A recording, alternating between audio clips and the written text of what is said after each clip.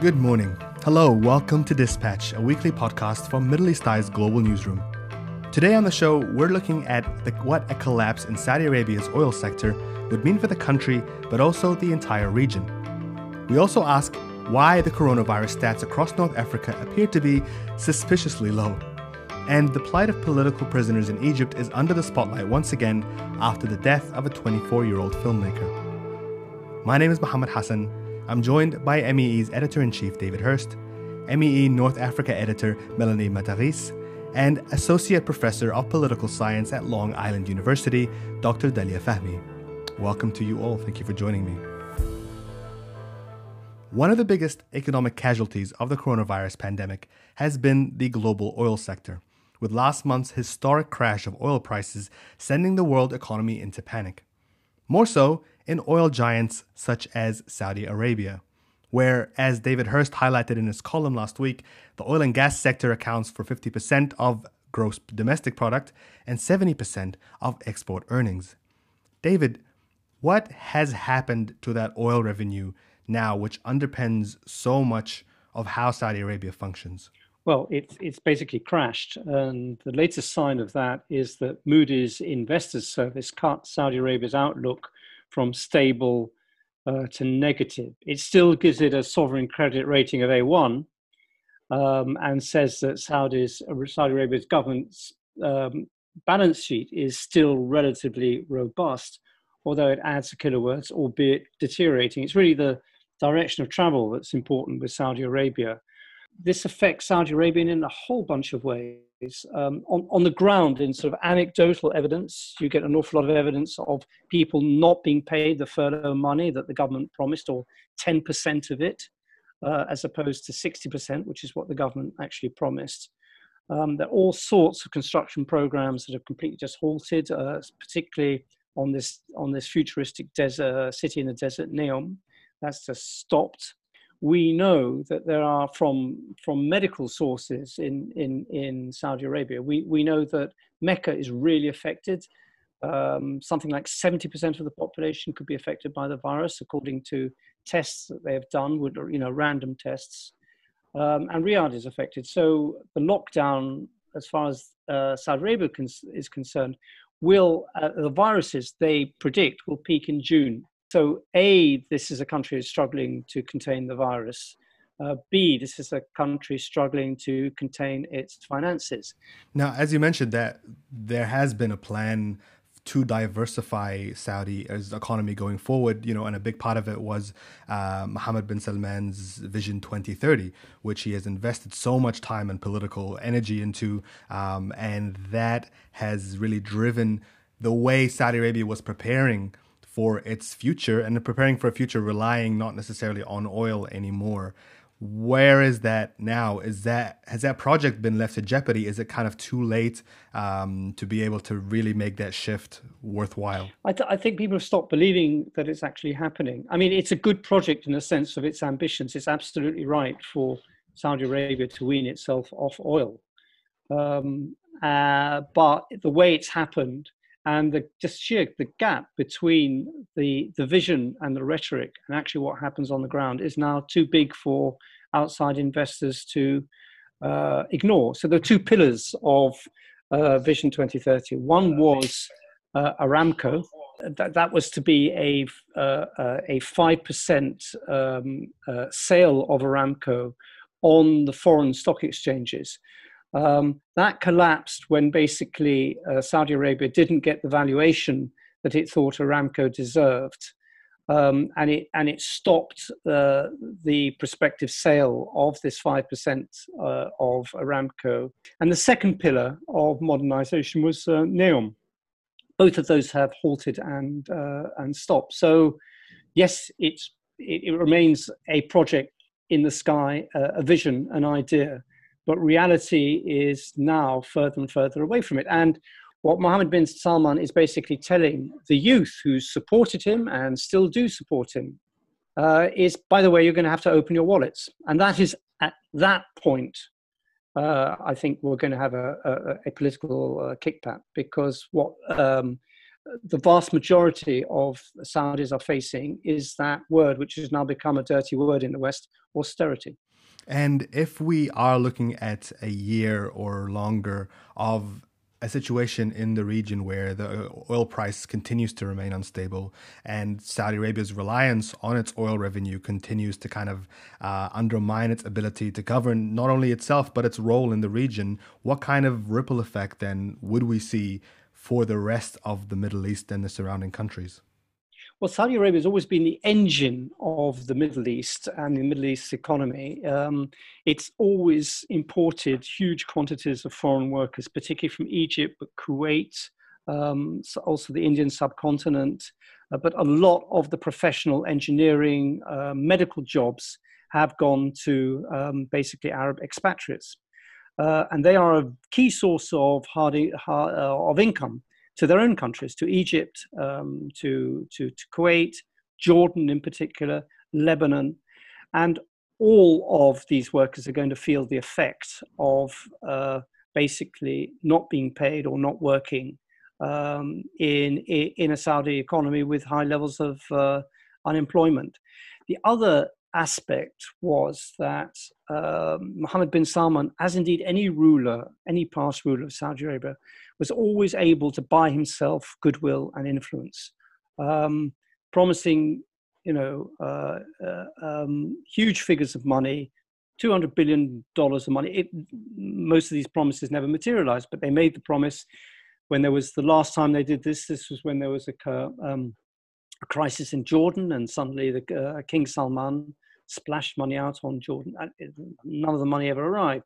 Before that, it was a coup in Egypt. Saudi Arabia largely, and the UAE, but largely Saudi Arabia financed the military coup in Egypt. They're not going to be able to do any of these things. And that has an effect on Saudi Arabia's influence and its soft power in the region. So one, it will be affected by just the foreign worker situation in Saudi Arabia. But two, it will find its influence in the Arab world diminished by its ability not to pay out big sums of money simply just to buy favor and influence. The US is reportedly removing Patriot anti-missile systems and other military assets from Saudi Arabia. Reports suggest President Donald Trump told Mohammed bin Salman that US forces stationed in the kingdom could be withdrawn if Saudi Arabia did not stop flooding the market with cheap crude. We go around and protect other countries, and other countries don't respect us like they should. The World Health Organization has repeatedly warned that Africa will likely be the next hotspot for the pandemic to hit, and many countries lack the resources and testing to handle it when it comes. In North Africa, the figures on the ground have remained relatively low. Morocco, one of the earliest countries in the region to record the virus, still has only a few thousand cases, with 183 deaths. Algeria, a much larger country, has similar numbers, but it has 500 deaths. Melanie Mataris, if I can turn to you, why are we seeing so few cases of the coronavirus in North Africa? First, because Morocco, Algeria, and Tunisia started the lockdown very early. I remember that the Algerian president asked to close all the schools of the country one day before they were closed in France. And even if the army was deployed in the streets in Morocco and Tunisia, not in Algeria, to make people stay at home, it was not a very constraining lockdown, as people could go out in the morning.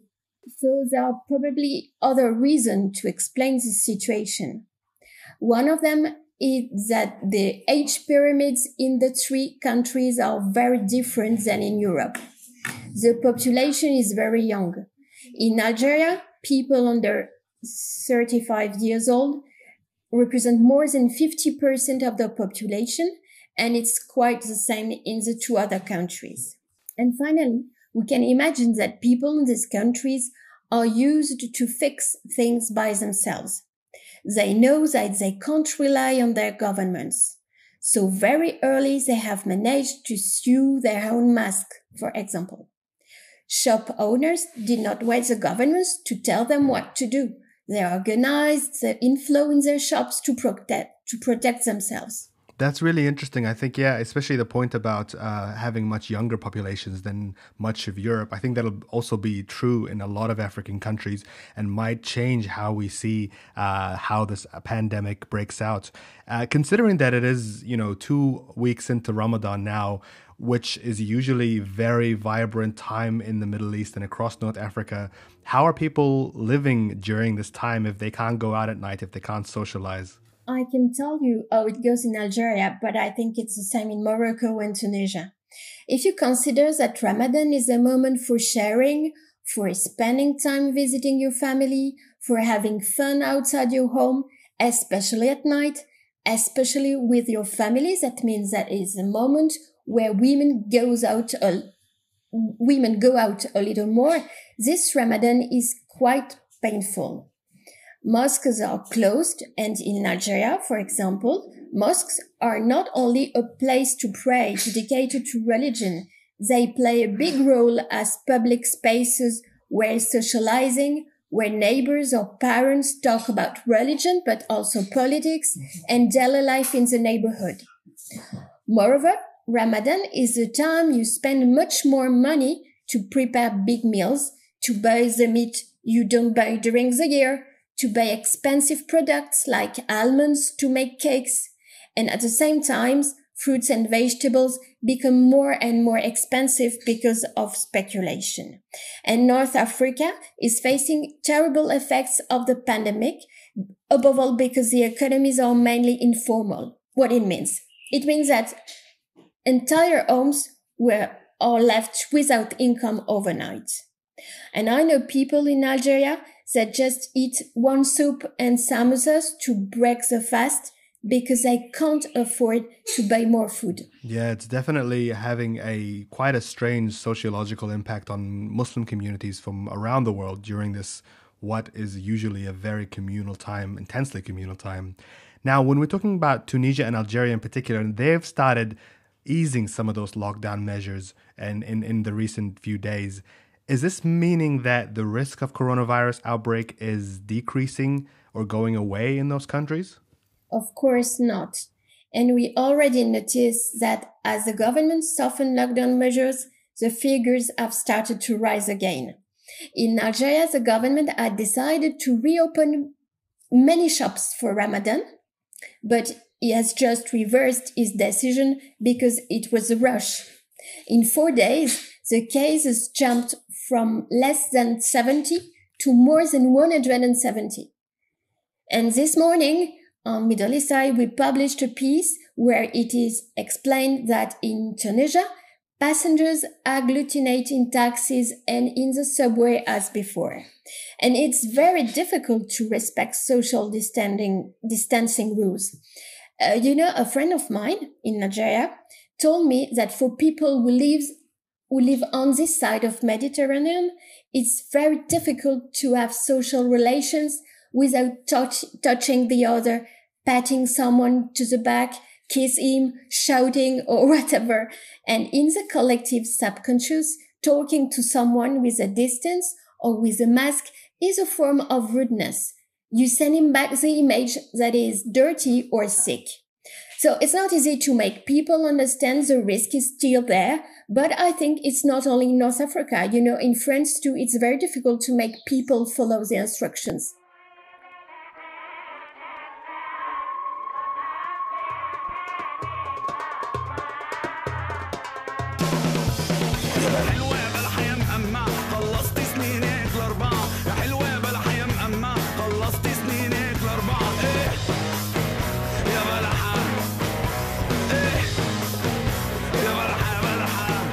That was a clip from a song called Balaha by Egyptian singer Rami Asam. It's highly critical of Egypt's President Abdel Fattah al-Sisi, and its singer, who made his name during the 2011 Arab uprisings, now lives in Sweden in exile. The song's author, Galal El-Bahiri, has been jailed in Egypt since, as has the director of its music video, 24-year-old Shadi Habash, or at least he was. The reason we're speaking about this today is because a few days ago, Habash died in his prison cell.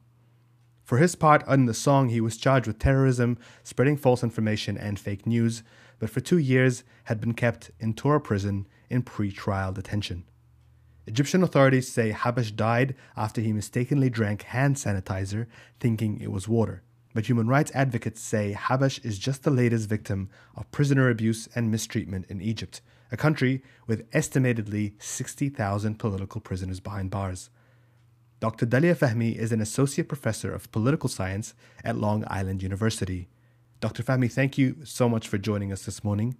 What can you tell us about Shadi Habash's case and his death? Shadi Habash, who died on May 2nd, was a 24-year-old director and filmmaker. He died in Cairo's Tora prison. He was being illegally held in pretrial detention, illegally because he had already passed the maximum time period of being held in pretrial detention. He had been there for over 26 months. He was not the first and unfortunately will not be the last. We have seen this pattern of internationally recognized and non-recognized individuals who have been held in pretrial detention die of medical neglect. Shadi's death was the third in 10 months amongst prisoners of conscience in Tora prison, cell block 4. He was preceded by Mustafa Qasim, an Egyptian American, and Omar Adel, a 29-year-old. This is really a glaring indictment of Egypt's justice system, which has over the past 7 years routinely deployed pretrial detention and medical neglect to retaliate against critics or opponents of President Abdel Fattah al-Sisi's government. For over several hours, Shadi's cellmates desperately tried to summon medical help, but were ignored by prison officials. This type of wanton cruelty, ignoring actually letting him die, is not exceptional. This has been the pattern of the past few years in Egypt, and without any due process, pretrial detention has been used to leave individuals in appalling conditions that include the deliberate withholding of healthcare, which is what happened to both Shadi and to Mustafa Qasim and Omar Adel. As you mentioned, with those three in particular, just over the last few months, as well as obviously famously the death of former Egyptian President Mohamed Morsi, who activists say was a lot to do with his condition in prison and his lack of access to healthcare. Just how bad are these conditions in Egypt's prisons today? Egypt's prison conditions are one of the worst in the world. They have been documented by Human Rights Watch, by Amnesty International, by Human Rights First, and by Egypt's own internal human rights organizations as being cramped quarters, denying proper nutrition, denying medical care, denying access to attorneys, denying access to families. And we have seen this since the 2003 Egyptian military coup in Egypt.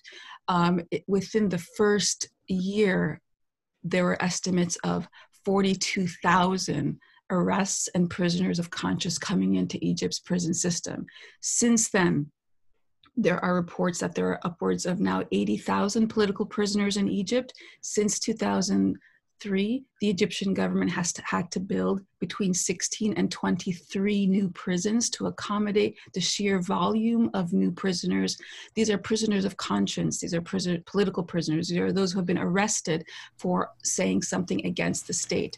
I remember last year when President Abdel Fattah al-Sisi took part in that, notorious 60 Minutes interview. When he was asked about the issue of political prisoners of conscience, he said blanket that there were no prisoners of conscience or political prisoners in Egypt.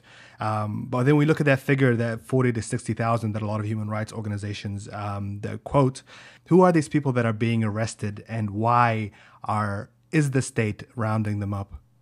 So according to the Egyptian Center for Economic and Social Rights, they estimate that between July 2013 and May 15, 2014, so really within the first year of post-military coup Egypt, 42,000 individuals were arrested primarily for being Muslim Brotherhood supporters, for being activists, journalists, and political dissidents of all stripes. It moved away from being simply the arrest and rounding up of Islamists to anyone who had a voice outside of the mainstreaming of the state. So it moved to secularists and leftists, and then activists, even those who stood with the military coup. And so you see much of the young who were part of the pro-military coup, wanting the removal of President Morsi, are now all in prison or have been in cycles of detention since 2015. And today, the latest rung we have is the clampdown on artists and journalists, writers, and anyone who actually helps produce content. So people who were satirically producing content for Facebook or Twitter or Instagram or today TikTok that mocks the situation of everyday life in Egypt are now also being arrested. This week we heard about another case of an Egyptian woman named by the name of Marwa Arafah, whose husband said that she had disappeared 2 weeks ago, and only to find out that she had shown up this week in pre-trial court. What happens to these Egyptians once they enter into the legal system, once they're accused of something and then brought before a pretrial court? What is the course of action legally? What rights do they have to be able to challenge some of these charges? So again, pretrial detention is a kind of suspended animation where you are basically being presumed guilty before innocent and placed in detention for up to 2 years, and today's bypassing 2 years, without being given the opportunity to know the charges against you and actually be able to put forth a defense. So it leaves these individuals in suspended animation in prison, where you actually don't have legal rights because they're constantly being renewed against you. And so you can't work within the system because the system is designed at that moment to work against you. What this does, and the aim of this, is to have a chilling effect on society so that you don't enter into the legal limbo. Marwa was disappeared for 2 weeks. She's not the first and she's not the last. We know that there have been 1,250 people so far this year who have been disappeared. They have been disappeared either in prisons or in basements of Egyptian jails. And there is very little information until you actually make your first appearance. And so families have no idea if their family members are dead, or if they're in prison somewhere, or if they're being tortured. This kind of psychological chilling effect actually affects society in that no one dares to say anything outside of the state mantra. It leaves them completely silenced in terms of what they can think even about civil society, what they can retweet, what they can post, because the ramifications are so harsh. It's not that you'll be issued a summons, it's that you can be disappeared. You can be stuck in pretrial detention for years, and your family for a very long time will either not know where you are, or if they do finally know where you are, have very little access to you. Your lawyers will have very little access to you, and you can't put together a viable defense when you have not legally been charged. So what's happening today is that you have an entire population sitting in prison who's presumed guilty before innocent.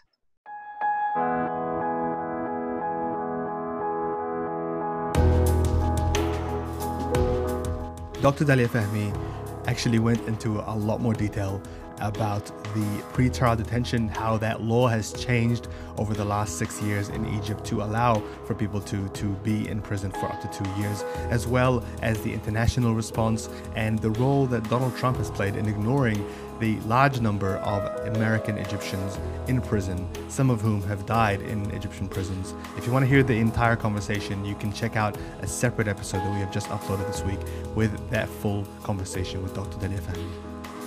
We'll leave things here for today.